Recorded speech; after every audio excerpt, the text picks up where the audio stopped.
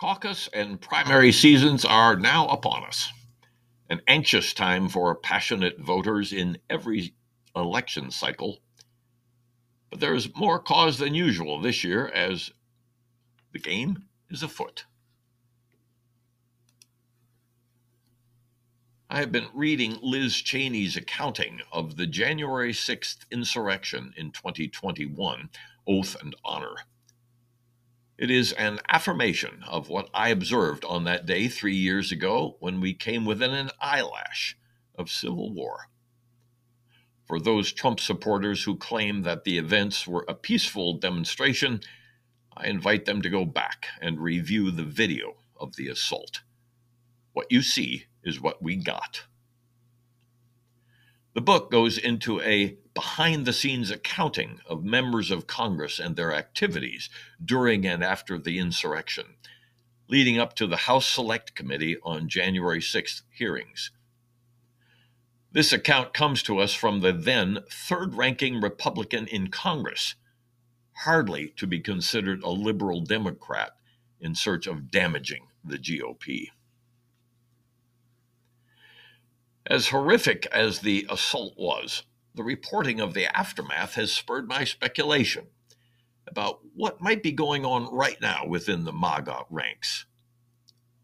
If Trump cultists were willing to attempt an overthrow to the 2020 election and failed in that, how are they preparing for 2024? The lengths to which Trump and his adherents were willing to go to achieve a government overthrow are remarkable, including threats, lies, incitement of riot and violence, and trumped-up versions of constitutional law that have had the U.S. court system baffled. 1 for 60 if you're keeping score for the GOP plaintiff. It occurs to me that their ultimate failure to succeed has likely given rise to new plans to employ if this year's election results are not favorable to them.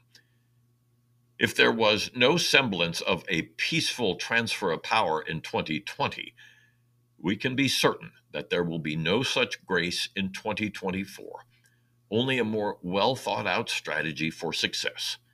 If at first you don't succeed, try again. We cannot know what those end runs might be at present. We can only know with rather complete certainty that they are being created even as you hear this. Nothing will be left to chance this time, and the commitment to putting Trump back into the Oval Office will be total. Trump adherents apparently fail to notice how quickly their master is willing to throw their supporters under the bus to save his own skin. That kind of worship leads to a willingness for more violence, if that's what it takes for the demagogue's success. Yet this time around, violence might not be in the playbook. If sufficient preparations and contingencies can be arranged, the end result of this year's election may already be determined, the casting and counting of ballots being unimportant to the election. We've seen this all too frequently in countries where democracy is simply a nice-sounding label.